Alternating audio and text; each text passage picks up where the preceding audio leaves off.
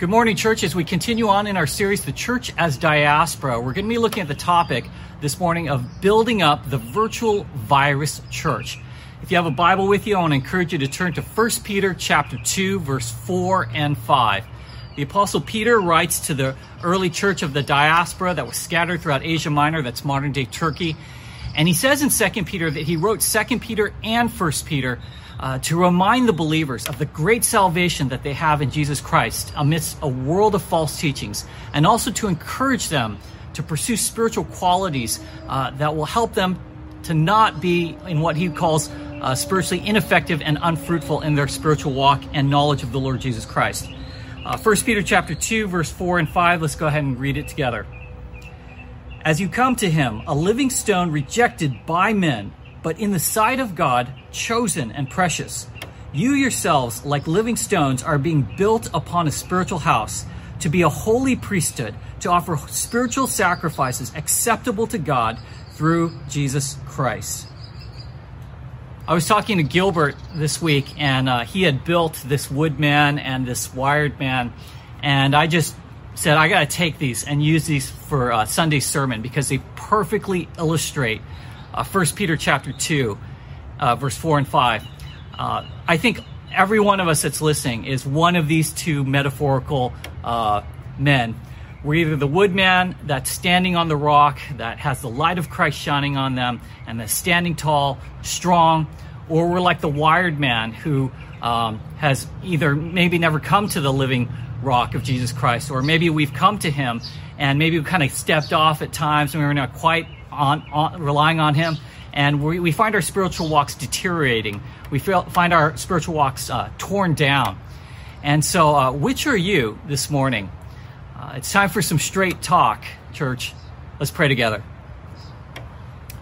Father, we pray that we may be built up, not torn down. And we pray that your goodness, your grace, your mercy would be upon us this morning. We celebrate with those who celebrate, Lord, those who are standing tall and whose walks are living victorious lives in their walks. And Father, we come around those who are having difficulty in their spiritual walks, who have perhaps experienced failure or not lived up to who they are to be in Christ Jesus. And Lord, there is grace for all of us here today, grace to celebrate the good work that you are doing in our lives, and grace to help us who find ourselves torn down in this moment. And so, Lord, would you bless us through your word and build us up as a spiritual house, as the Church of Jesus Christ. In your name we pray. Amen and amen. I want to start with a few quotes of some people that I've listened to in our church. And actually, before I do that, I want to share some the summation of some conversations I've been having with some people in the church just over the past few weeks. There's a lot of great things happening in our church. I think about Bonnie, who just graduated USC, and even though they didn't have a graduation ceremony, that's quite an accomplishment. I think of the couples that have gotten married in the past 2 months since the coronavirus started. I think of Nate and Bethany and Cooper and Corey, and just what a celebration that is in their new life together. But I also think about some people going through difficult times. There was a person in our church who had symptoms of COVID-19, and so they actually went and got tested, and they're awaiting their results right now to see if it came back positive or negative. There's another person who has a relative who just emerged from a coma from COVID-19, and that's been very hard on their family. This person also found out recently that they're going to be losing their job. There's so many things that are going on in our community, and so I've been talking to many of you on the phone the past few weeks, and I just want to share with you some of the conversations I've been having. I've gotten permission from people to share this, and I want you to listen to how people are describing where they're at spiritually. I usually just start the conversation by saying, "How are you doing?" And these are the responses that I've gotten from several people. Person number one, quote, "All things considered, I'm not doing that bad, but I have a love-hate relationship with Zoom. I feel like I used to go to church in another life." Person number two, "I feel disconnected and lonely. It's depressing to think that I'm just wasting time, or worse, moving backwards. Person number 3. This quarantine has been challenging for me, and I'm not even a people person. We barely go outside just to get groceries. My church small group is the only real time when we see people. I wish everything could go back to normal. I miss Sioux Plantation. I want to have a big barbecue celebration at the Winchies. I think all of us would love to do that. Person number 4, Pastor Chris. Why do we have to go back to normal church? Why can't we just watch church on the screen from now on? I mean, I go to 6 different churches at the same time now. It's great. Person number 5. At home, I struggle with temptations. Everything seems so hopeless now. I should be following God and studying the Bible more and praying more. And I know all these things and I know what I should do, but I don't do them. It's so frustrating, heavy. Life is just grinding on me. Person number 6. A lot of believers are depressed right now. Their involvement in the ministries of the church was helping them in the past. For some people, that is all they have, is the church. A lot of believers come in broken and rejected, so they come to church, and that is all they have, so it means a lot to them. Electronic church, it feels more like a job. It does not seem real. You log into it and log out. Some people like it, but for me, it's worse. When you meet someone, that has a lot more of an effect because you are engaging in someone's life.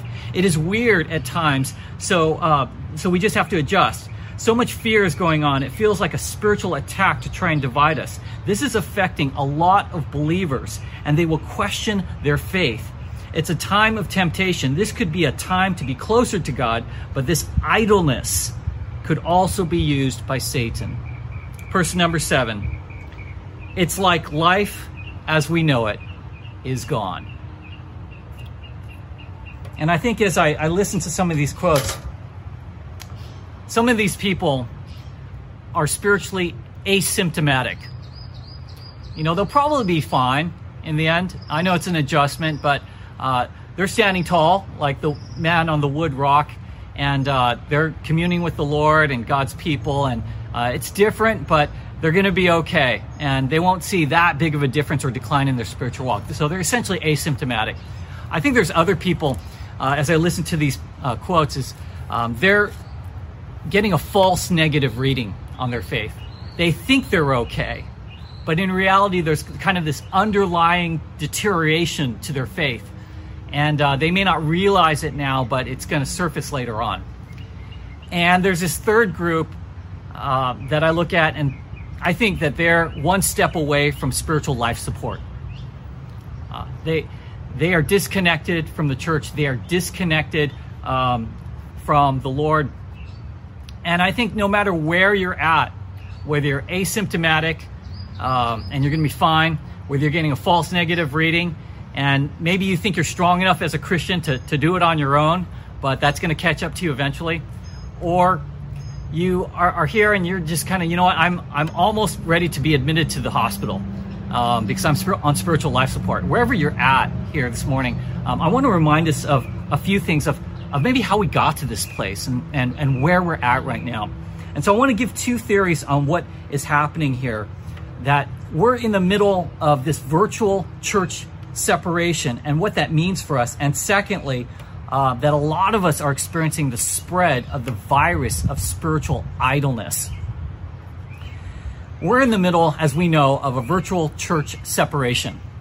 And I think it's really important for us to remind ourselves that the essence of the church, the DNA, the spiritual DNA of the church, is not to be experienced primarily through a digital signal that we all sit around and passively watch on our screens, and we can kind of hit the pause or the stop button or the remote on our television on and off. The church is not best expressed that way. The church is not best expressed through the fatigue of Zoom fatigue, the struggle of Zoom fatigue. The church is a living, breathing community of people that meet face to face. She is a moving spiritual hospital to help heal the sick.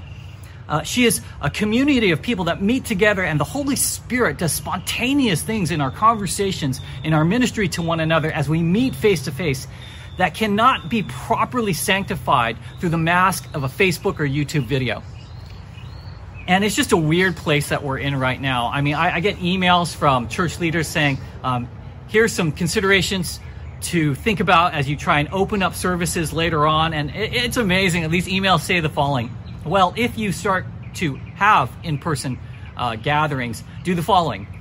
Step 1, check everyone's temperature as they come in the door. Step 2, no children's, no youth ministry. Step number 3, no snacks, and make sure everyone's 6 feet apart and wearing masks in the service. And I'm like, what's the point then?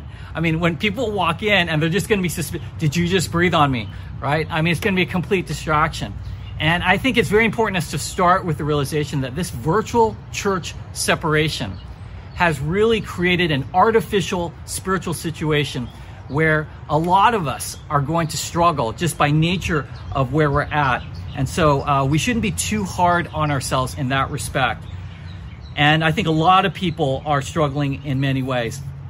Number 2, but in the context of that environment, we're also seeing the spread of the spiritual virus of idleness. In the time of BC, before the coronavirus, many of you were living by the Spirit and moving, keeping in step with the Holy Spirit, as Paul says in Galatians chapter 5, verse 25, and you were being built up in your faith. You were building other people up in the faith through the Lord's work in your life, and the church was being built up. And I think in the time of BC, before the coronavirus, we were all a lot of us were in a good place, especially at City Bible Church. But in this time of AD, after the disease, it's really a time when it's important that we recognize that the spiritual default position of the church, the spiritual position that the church is now placed in, is one of idleness. We're quarantined at home, we're separated from each other physically, and it's just a very difficult time. And I think it's very important to understand that the natural state that we're going to gravitate towards is spiritual idleness during this time. And I think for many of us, we feel like we're torn down. We're like this deteriorating man, this wired man who has kind of felt like we're still connected to the rock, but maybe have gotten off the rock, and we see our spiritual walks just declining.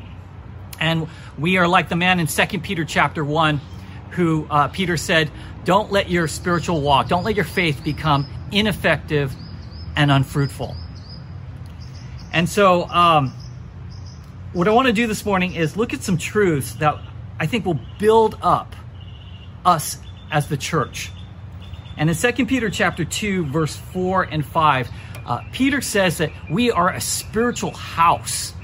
We're not the Old Testament temple, this physical temple and this building that was made of rock and gold and precious stones. We don't go to God in a building. We are the temple of God. We are the temple of the Holy Spirit, as Paul says in 1 Corinthians 6. The church is being built up on the cornerstone of Jesus Christ, and we are being built up as living stones as his presence is among us. He says that we are a spiritual house, no longer an Old Testament building. He also says in this passage that we are priests. We are this elite group, all of us, of ministers. There is no longer a single elite group like in the Old Testament, these Old Testament priests that came from the tribe of Levi. We are all elevated to this place of spiritual priesthood, the priesthood of all believers. We all have a ministry. We all have at least some kind of gifting. And we are to be used by God, and God builds us up and builds up the body of Christ through that. And thirdly, he talks about how we, as a spiritual house, built on the living stone of Jesus Christ, we're built up as living stones, and we are to minister. We are priests now who offer sacrifices that are pleasing to God. And the sacrifices that we offer are our service to the Lord, our service to others. And as we do that, we are built up. As we do that, we build the church up, and through God's power, and God is pleased with that. And what I want to do right now is I want to look at verse 5, and this phrase that Peter talks about where he says that we are living stones built up on the spiritual house of Jesus. And I want to look at two ways in these two verses that we are built up as a spiritual house of God. So number one, in verse 4, how are we built up as living stones as a spiritual house? Peter says this in verse 4, as you come to him. This is a phrase that he used that wasn't just to describe as you come to him in salvation, but as you come to him in sanctification. He says that Jesus Christ is the living stone. And as we come to him as the living stone, we are built up. The living stone, Jesus is living because of his resurrection. And he is a stone because he is the foundation of our lives. And I wonder how many of us need to come to Jesus this morning and say, Jesus, I need your resurrected life. I need to recommit my life this morning and just acknowledge you as the foundation of my life. I've kind of gotten off that foundation, and I need to just jump back on, because I know it as I come to you, I'm going to be renewed in my faith. I wonder how many of us need to come to him as the living stone. It says in verse 4, it goes on to say that he was rejected by men. Jesus was rejected by the Jews, by the Romans. He was ultimately rejected by being put to death on a cross.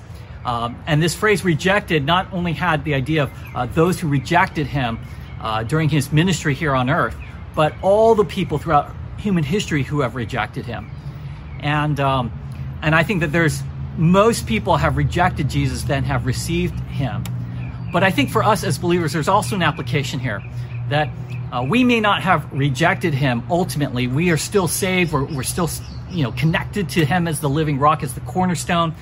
But I wonder how many of us are living spiritual lives right now where we're seeing the spread of spiritual idleness. And we've, in a sense, rejected him because we've kind of stepped away. We haven't come to him. And if that's you, this morning, we need to confess that. We need to turn from that. We need to say, Lord, forgive me and cleanse me of that, and he will. And it says, again in verse 4, that God has chosen him, and he is precious. God foreordained Jesus to come to this world, to die on a cross, to be resurrected. And Jesus is precious. God said at his baptism, this is my son whom I love, my precious son. And I think it's important for you to know this morning that no matter where you're at, if you need the resurrected life of Jesus Christ and need to recommit yourself to him, or need to confess things of ways that we've rejected him or kind of stepped away a little bit, that there is life for you. He is the living stone. And just as God said Jesus is chosen and precious, you need to know, Christian, that you are chosen, that you are precious. And God will not rebuke you for coming to him. In fact, he wants you to come to him and be restored. And so I want to encourage you right now. I want to stop and just, I want us to receive communion. We normally do this after the message, but I thought it would be really appropriate for just us to come to him in this moment. Do you need the resurrection life and power afresh here this morning from Jesus? Do you need to confess and turn and be cleansed of ways that we've kind of gotten off the rock symbolically in the past few months over the coronavirus? And we realize that our spiritual walk has been deteriorating. It's been torn down, and we've been idle. And the Lord, there's grace and there's mercy for you here this morning. And so if you have your communion elements, I want to encourage you to take them right now. And Jesus, when he went to the cross, his body was broken. And it represented his great love for you. It represented his willingness to take the punishment, the wrath of God for all the ways that we have broken the law.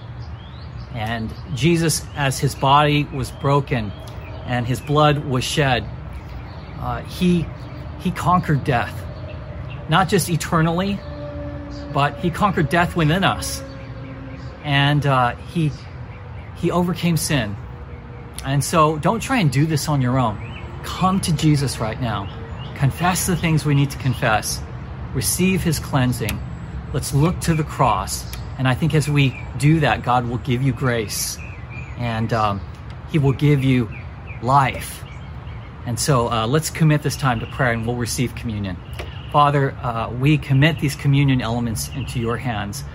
The bread that represents Christ's broken body, and the juice that represents his shed blood. And I pray, Lord, as we come to you in remembrance, we as your church, we as your spiritual house would be built up. We as your followers, Lord, would that we would experience your grace through this time. In Jesus' name, amen and amen. If you have your communion elements, I want to encourage you to receive them now.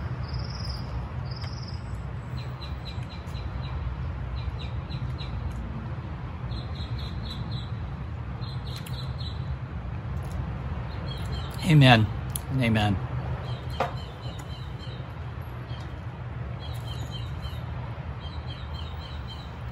Two ways that we are being built up, and for us to build others up in Jesus Christ.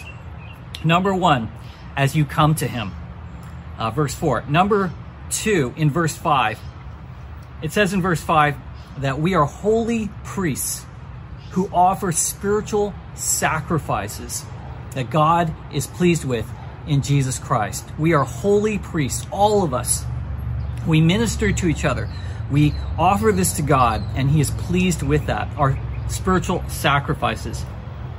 And when you look out throughout the epistles and the book of Acts, we find how spiritual sacrifices that we offer are defined. And I really think that being built up as God's house, you being built up as a Christian, does not just have to do with you coming to Jesus Christ. It starts there. That's the most important thing. But I think as it extends to others and it blesses God's name, that we also are built up through that process. And we build up the church through the power of God in that process. And I think there's a blessing there. So in verse 5, when he says, we are holy priests who offer spiritual sacrifices, I want to give several examples of what spiritual sacrifices were in the New Testament. Number one, spiritual sacrifices were to offer your body, your strength, yourself unto God as a spiritual sacrifice. Romans chapter 12, verse 1 says, present yourself as a living sacrifice to God. Present yourself as a living sacrifice to God. Romans chapter 12, verse 1.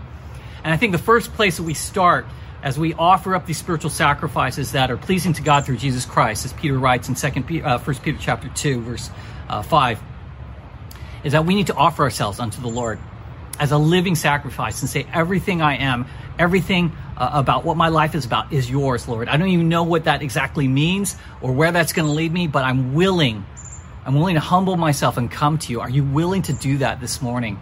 I think it begins that simple act of, well, it's very difficult, but that act of coming to the Lord and saying, I offer up to you anew my life is very important. I see this in our community at City Bible Church. I was talking with some people this week, and D'Amico, I think about 2 years ago, maybe a year or two ago, we gave him a MacArthur study Bible. It's I don't know how many pages is that. Is that like 1,500 pages, 2,000 pages? And it's a study Bible of the entire Bible, but it has all the commentary notes. And I was talking to him this week, and he said, yeah, I finished reading it. I was like, well, you finished reading one of the books in the Bible, or you finished reading the Bible itself? I mean, that's impressive if you read the entire Bible. And he says, no, I read the entire study Bible from start to finish, from Genesis chapter 1 to Revelation chapter 22. Not just the Bible, but all the commentary notes. And I just felt like, man, that is so inspiring. What an offering of a sacrifice to give your life to the Lord by studying his word. And that really encouraged me. I was talking to another person this week who just found out that they lost their job. And they realized how much time and effort that they'd been putting into their job, and it has kind of been taken away from them. And they said that they realized that their job is not everything, and that they've been focusing too much on this world and not enough on God. And that's another example of offering yourself up to the Lord. Maybe we have strayed away a little bit, or kind of God has taken a back seat to other pursuits, worldly pursuits in our lives. But offering yourself up again as a living sacrifice that's very pleasing to God, even if we kind of have not done that in the past. And so two commendable examples in our church. A second example, not only is spiritual sacrifices that are pleasing to God through Jesus Christ seen not only in presenting yourself to God, but secondly, ministering and reaching out to unbelievers and leading them to Christ. Paul said in Romans chapter 15, verse 16, as a minister of Christ Jesus, he had a priestly service of the gospel of God, and he offered the Gentiles to God as an acceptable, sanctified sacrifice that was sanctified by the Holy Spirit. This second example of a sacrifice that is seen as we reach out to unbelievers and witness to them is a very important thing that's pleasing to God. I was talking to Ted about a week ago, and he led someone to Christ in his workplace, someone he'd been reaching out to.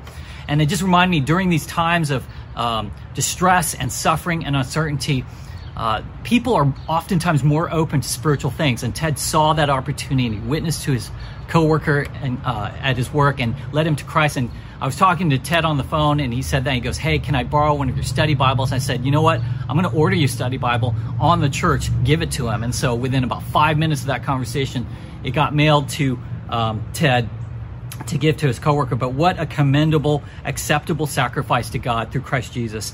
I was talking to Sarah, one of our college students who had to move back up to Seattle during this time.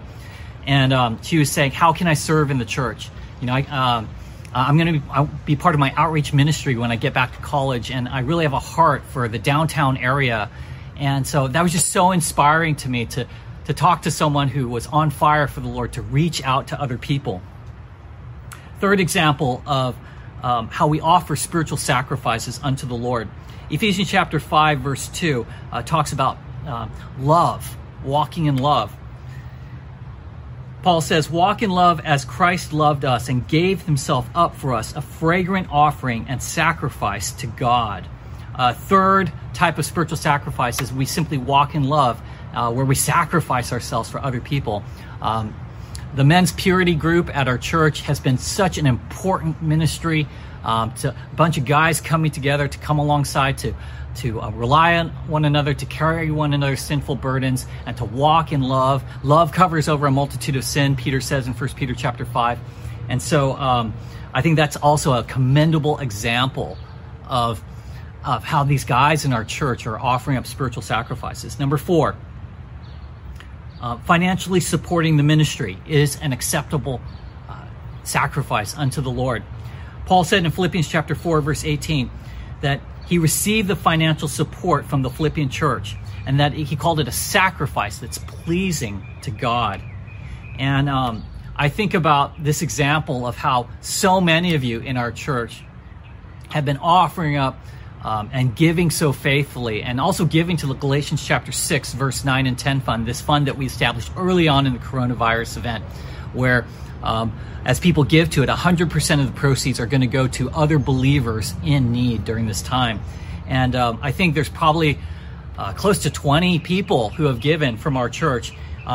Just this week, or the past 2 weeks, one person gave like $1,000 to it, another person, a couple people gave $500 to it. And so it's just really inspiring to see these sacrifices that are acceptable to God through Jesus Christ. And I think as you have been doing these examples of sacrifices, it's building you up, and it's building up the church. And God is well pleased as we do this through the life of Christ Jesus.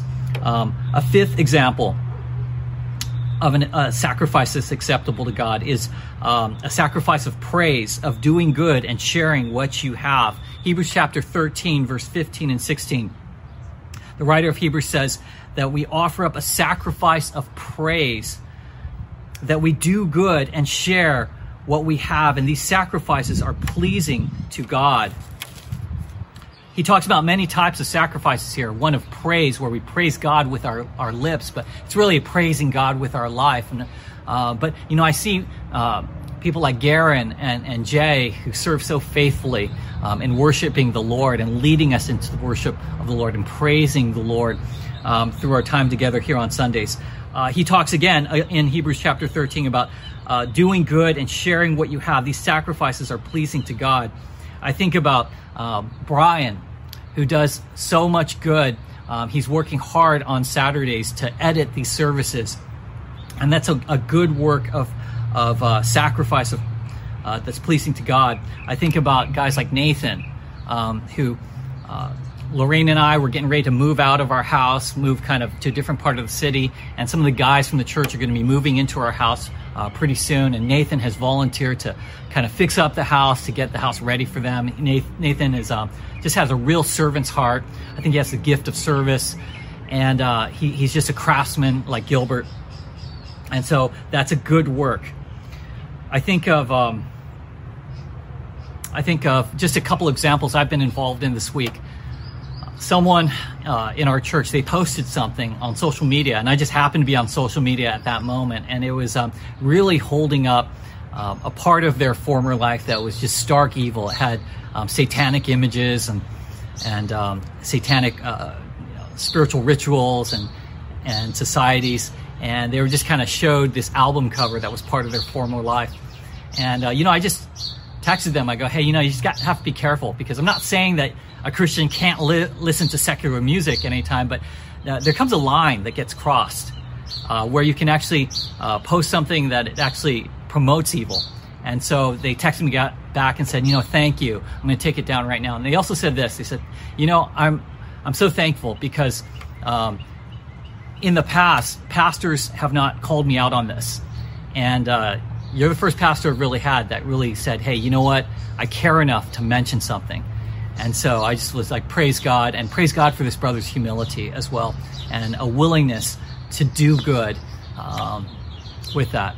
Another quick example from this past week. I just got moved to call someone. I hadn't talked to them in quite a while. I called them on the phone, and they said, you know what? This is a Holy Spirit moment. This is their words. They said it's a faith-building moment when I called, because 10 minutes before I called, they had just gotten out of a meeting where they found out that they were going to lose their job. And they said, this is definitely God who is doing this, because, we haven't talked in a couple months, and now you call me at this exact moment. And that was just, I think, something that just really built up their faith and encouraged them. One more example of offering spiritual sacrifices that are pleasing to God in Jesus Christ.